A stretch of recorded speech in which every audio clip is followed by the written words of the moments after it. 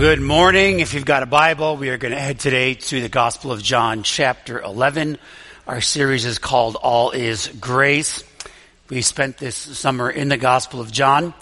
And once again, just want to invite you to join me for a moment as we just quiet our hearts and our minds, kind of settle ourselves to hear from the Lord today. I don't know what you've come in with. Maybe you've come in this week rejoicing. Maybe you've come in this week with a big decision to make. Maybe it's been a frustrating week. Regardless of how you've come today, let's just take a moment, quiet ourselves, and open ourselves to hear whatever it is that God wants to say to us this morning.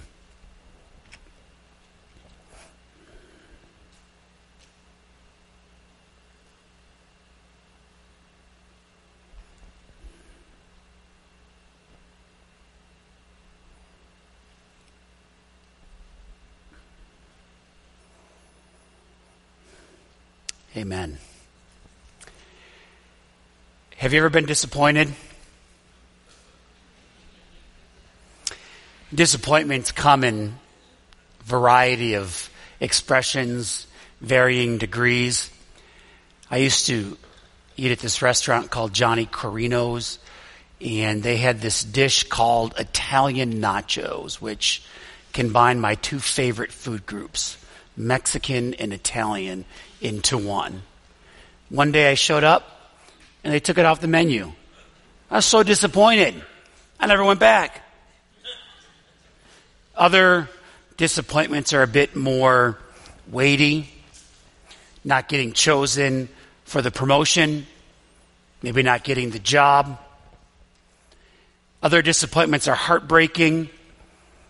Maybe you desperately want a child, and each month brings more disillusionment as the pregnancy test says negative once again, something I completely and wholly identify with.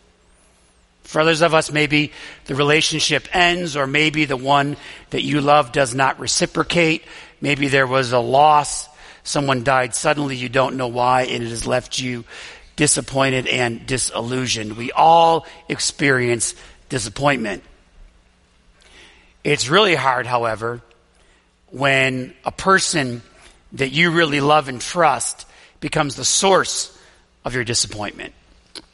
That's what happens in today's story in John chapter 11. Jesus is going to disappoint in a fairly profound way two sisters who love and who have placed all their trust in him. John chapter 11, beginning in verse 1. Now a man named Lazarus was sick. He was from Bethany, the village of Mary and her sister Martha. This Mary, whose brother Lazarus now lay sick, was the same one who poured perfume on the Lord and wiped his feet with her hair. So the sisters sent word to Jesus, "Lord, the one you love is sick."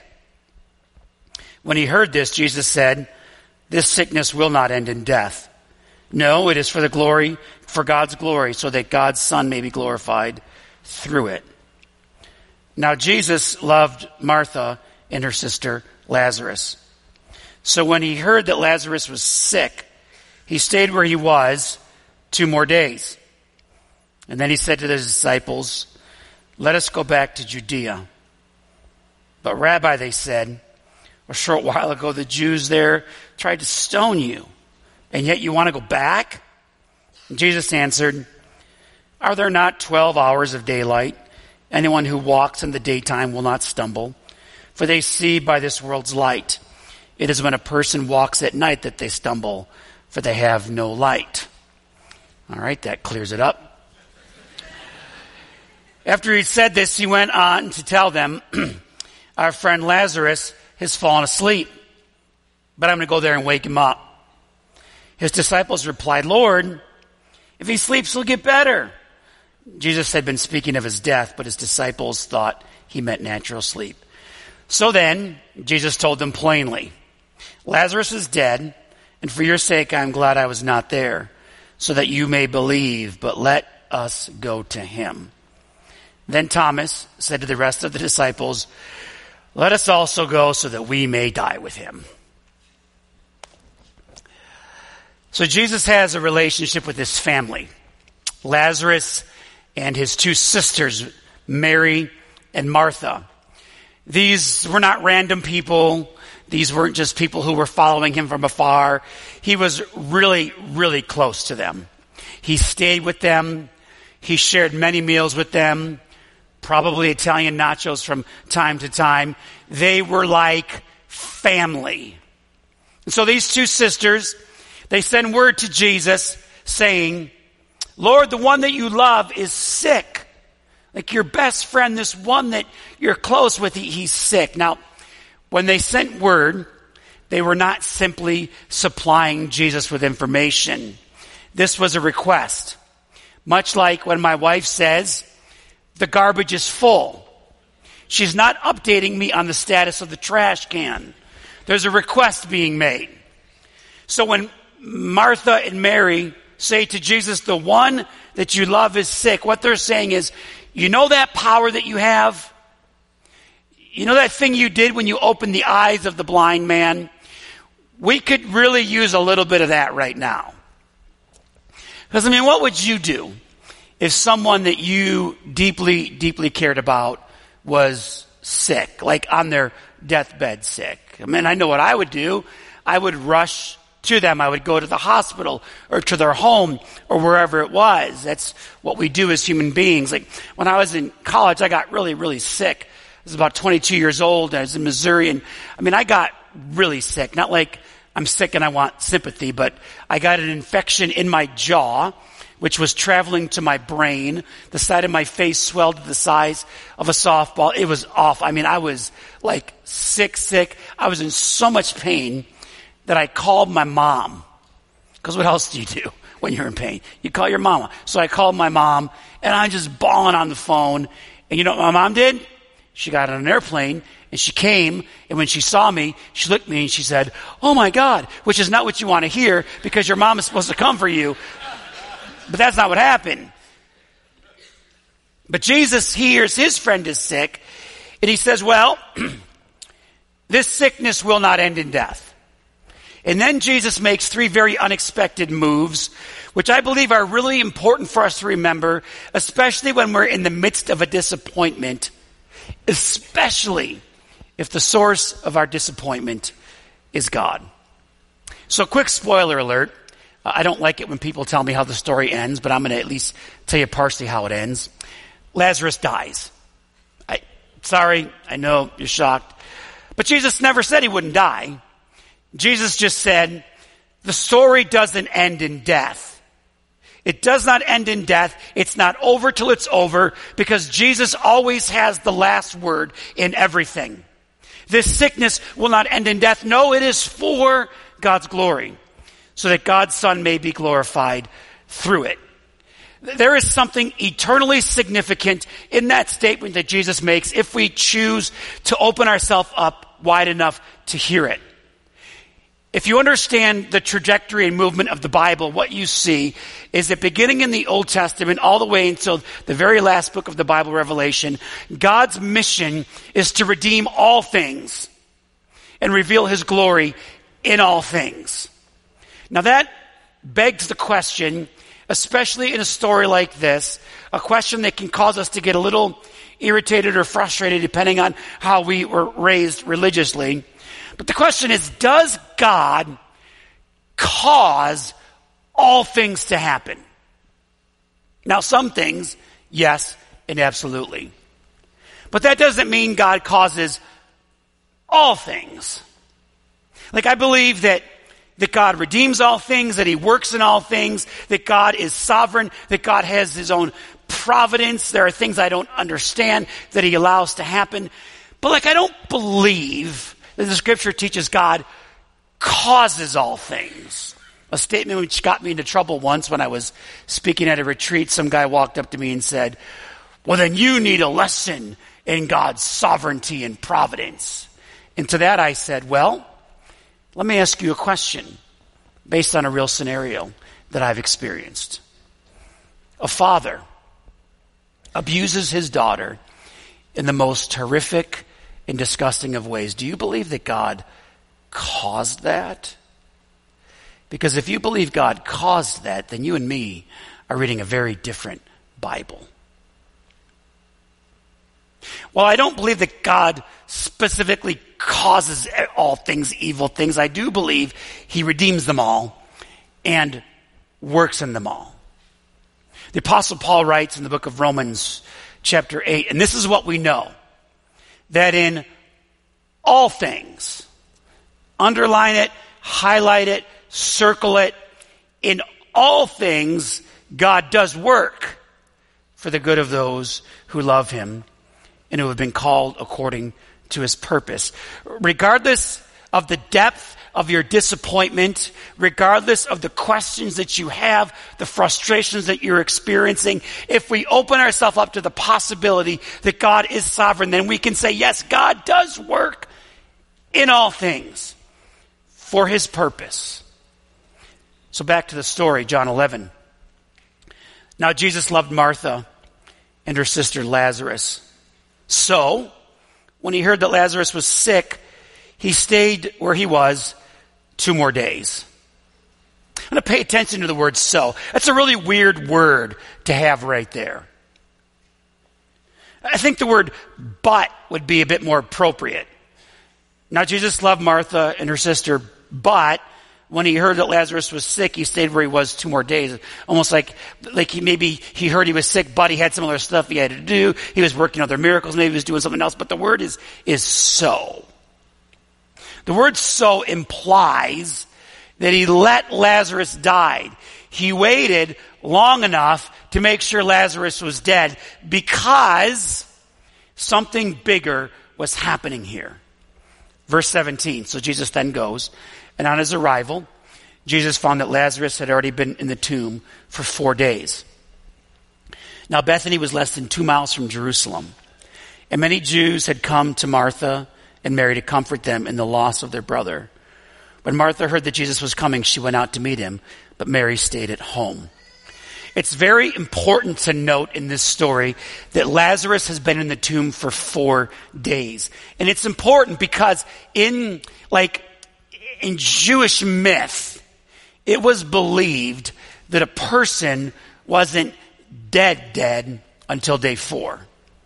Like, if you've ever seen the movie The Princess Bride, any fans of the movie The Princess Bride, there's a scene and our hero is laying on a table and the wizard looks at him and goes, well, he's only mostly dead.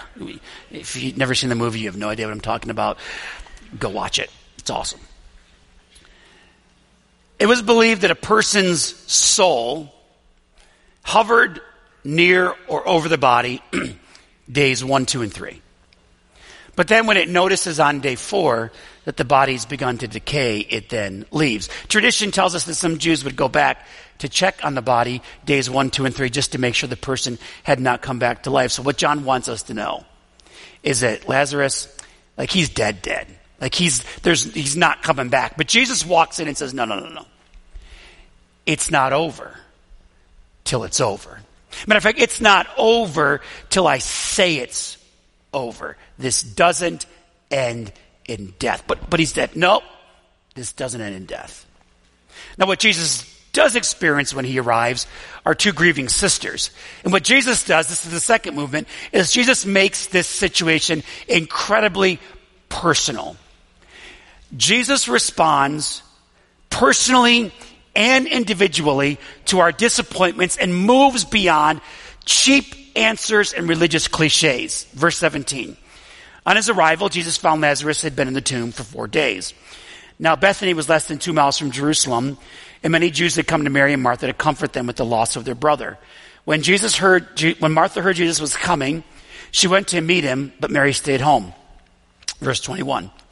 Lord, Martha said to Jesus, if you had been here, my brother would not have died. But I know that even now God will give you whatever you ask. And Jesus said to her, your brother will rise again. And Martha answered, I know. He'll rise again in the resurrection at the last day. And Jesus said to her, listen, I am the resurrection and the life. The one who believes in me will live even though they die. And whoever lives by believing in me will never die. Do you believe this? Yes, Lord, she replied, I believe you're the Messiah, the Son of God, who is to come into the world. After she said this, she went back and called her sister Mary aside. The teacher is here, she said, and he's asking for you. When Mary heard this, she got up quickly and went to him. Now Jesus had not yet entered the village, but was still at the place where Martha had met him. When the Jews who had been with Mary in the house comforted her, noticed how quickly she had got up and went out, they followed her, supposing she was going to the tomb to mourn there.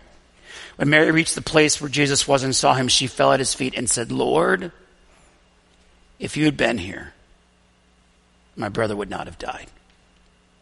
When Jesus saw her weeping and the Jews who had come along with her also weeping, he was deeply moved in spirit and troubled. Where have you laid him? He asked. Come and see, the Lord replied. And Jesus wept. Then the Jews said, see how he loved him. But some of them said, could not he who opened the eyes of the blind man have kept this man from dying? Both of these sisters make the same statement. If you'd been here, he wouldn't have died. Jesus, where were you? We sent word like 5 days ago. That statement is seeped in profound disappointment. And Jesus responds to their disappointment, though they ask the same question in very, very different ways because they needed distinctive things. See, what Martha needed to hear truth. She needed a theological response. She needed assurance from her faith. Let's go back to the story, verse 21. Lord, Martha said, if you'd been here, my brother wouldn't have died. But I know that even now, God will give you whatever you ask. And Jesus said to her, your brother's going to rise again. And Martha answered, I know he's going to rise again in the resurrection at the last day. And Jesus said to her, no, listen, I am the resurrection and the life. The one who believes in me will live, even though they die. And whoever lives by believing in me will never die. Do you believe this? Yes, Lord, she replied, I believe you're the Messiah, the Son of God, who has come into the world. So see, Martha's words are a combination of grief and faith all mixed into one. Her brother has died. She's incredibly devastated, but she believes he's going to rise again in the last day. And she makes a statement, like an abstract statement, concerning the end times by saying, well, I know he's going to rise again in the resurrection, but truth is, Jesus, I'm hurting right now. It's kind of like when we experience the death of a loved one and we're grieving, but we say, well, at least they're in a better place. Like that's Mary's place and position. And so Martha's position. So what Jesus does is he leads Martha to a deeper level of discussion. And he says, no, listen, I'm the resurrection and the life. The thing that you're hoping for and believing in, it's not somewhere in the future. It's right here, right now. When Jesus made that statement, I am the resurrection and the life, he was introducing two separate but complementary ideas. I mean, yes, I'm the resurrection. Someday, we're all going to rise. We're going to be resurrected. And at the same time, I've come to offer life right now, even in the midst of your deep disappointment. Sometimes, when we're in that kind of place, what we really need is to hear the rich theology and truth of our faith, to affirm what it is that we believe, because it's the very foundation that we stand upon. It's the thing that we grasp for. We find that affirmation throughout the scripture, in both the Old Testament and the New Testament. If you just do a survey, listen to the truth of what we believe. The book of Lamentations, chapter 3, verse 22. The steadfast love of the Lord never ceases. His mercies never come to an end. They are new every morning. Great is your faithfulness. That's our truth.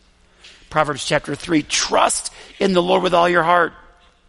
Don't lean on your own understanding, but in all your ways acknowledge him, and he'll make your path straight. Philippians chapter 4, verse 19, and my God will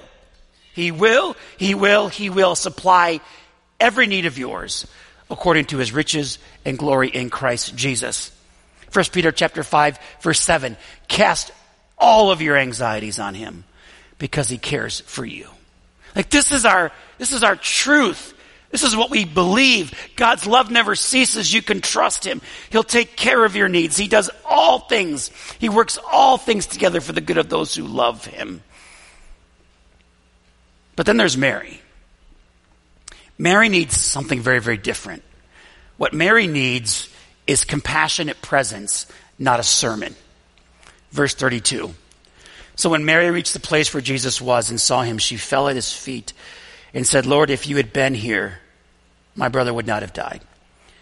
When Jesus saw her weeping, and the Jews who had come along with her also weeping, he was deeply moved in spirit and troubled. Where have you laid him? He asked. Come and see, Lord, they replied. And Jesus wept. And Jesus was Mary. He didn't talk theology. He wasn't dropping truth bombs. He didn't quote the scripture to her. He simply met her in her grief and her emotion.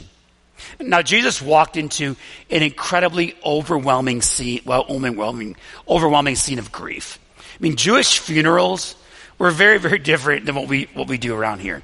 Like, if someone dies in our day, there's usually, there's a viewing or a wake, and then the next day there's the service, or some days we just do it all in one day. Jesus' day, 7 days.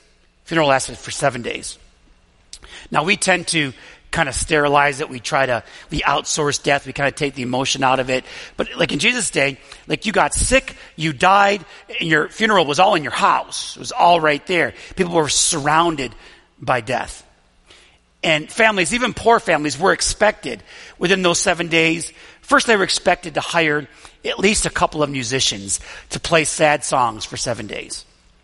They were also expected to hire at least one professional wailing woman. There were people who made their living by going to funerals and grieving and weeping and wailing out loud. I couldn't do that, but they did it. Now, Mary and Martha, they weren't poor. And so there was probably multiple musicians, multiple people wailing. And Jesus walks into this whole scene, and we read he was deeply moved in spirit and troubled. That phrase, deeply moved, it just doesn't mean he was like, oh, that's not what the Greek language, like if you read it literally, that phrase literally means the snorting of horses. That's what it means. Or he snorted like a horse. Meaning, essentially, that he kind of walked in and went,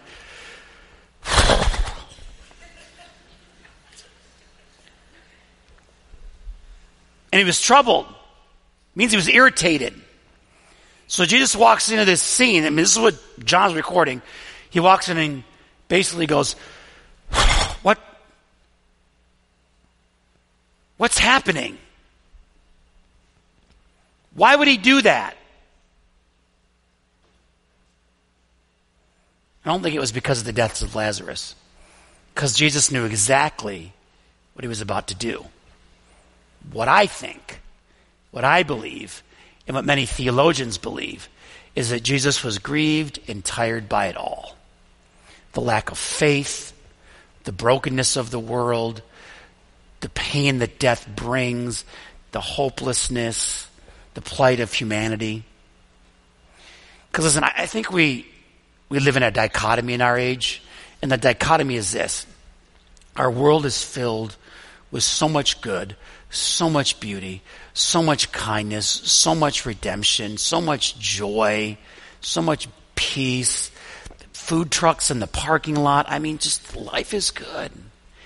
And at the same time, our world is filled with evil and pain and anger and brokenness and hate and hurting one another and division. And sometimes don't you just kind of look at it all and you just get sick of it? Like sometimes I get so sick of it, I just kind of want to just lay down in a fetal position and take a nap and just forget about it all. But that's not what Jesus did. Jesus walks in and, all right, what I'm going to do is I'm going to take this mess and I'm going to redeem it. And I'm going to redeem it for the glory of God, and I'm going to do it by taking this guy who's dead and I'm going to make him not dead. And in doing so, Jesus confronts a culture of death and calls us into fullness of life. Verse 38.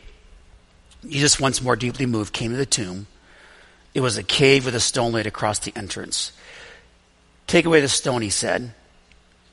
But Lord, said Martha, the sister of the dead man, by this time, it's a bad odor because he's been in there 4 days.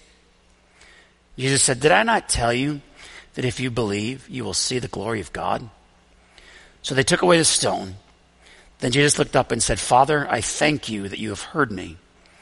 I know that you always hear me. But I said this for the benefit of the people standing here, that they may believe that you sent me.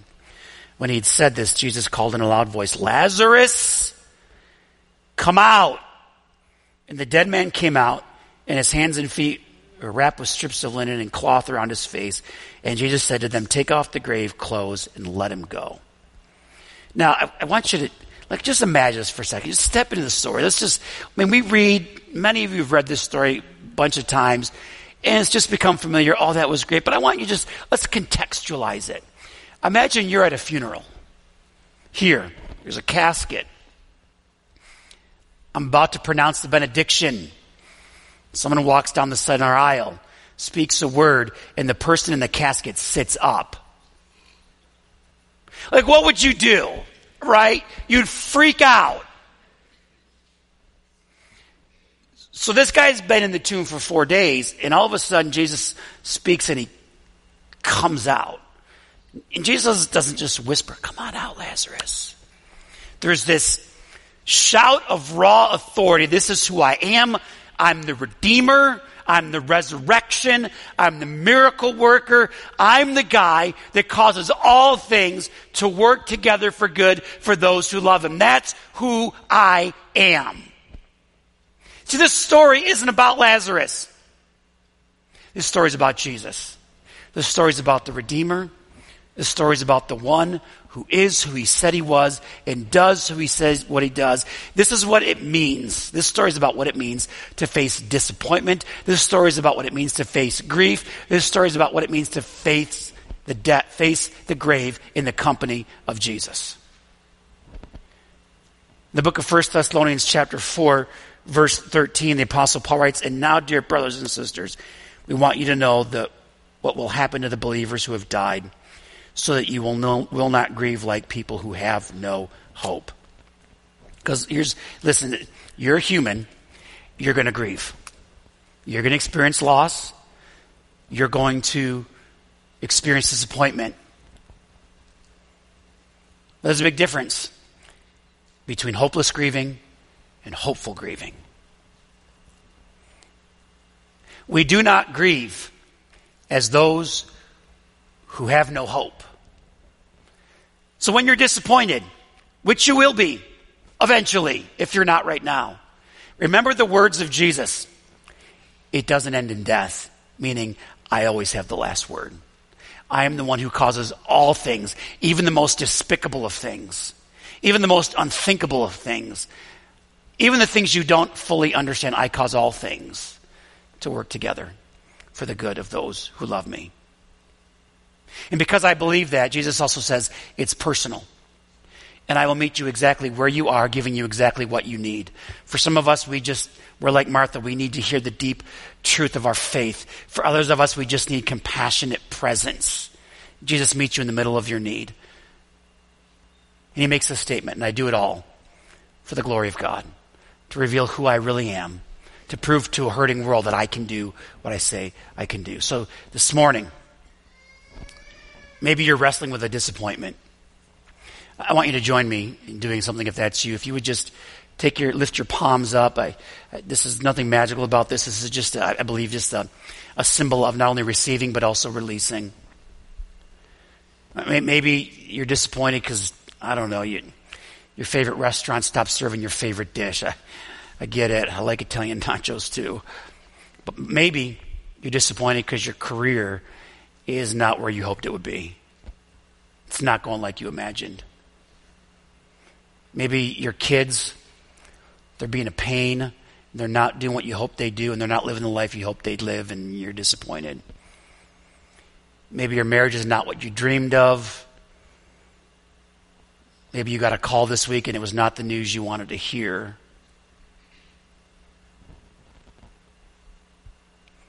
So, Lord, some of us are disappointed today.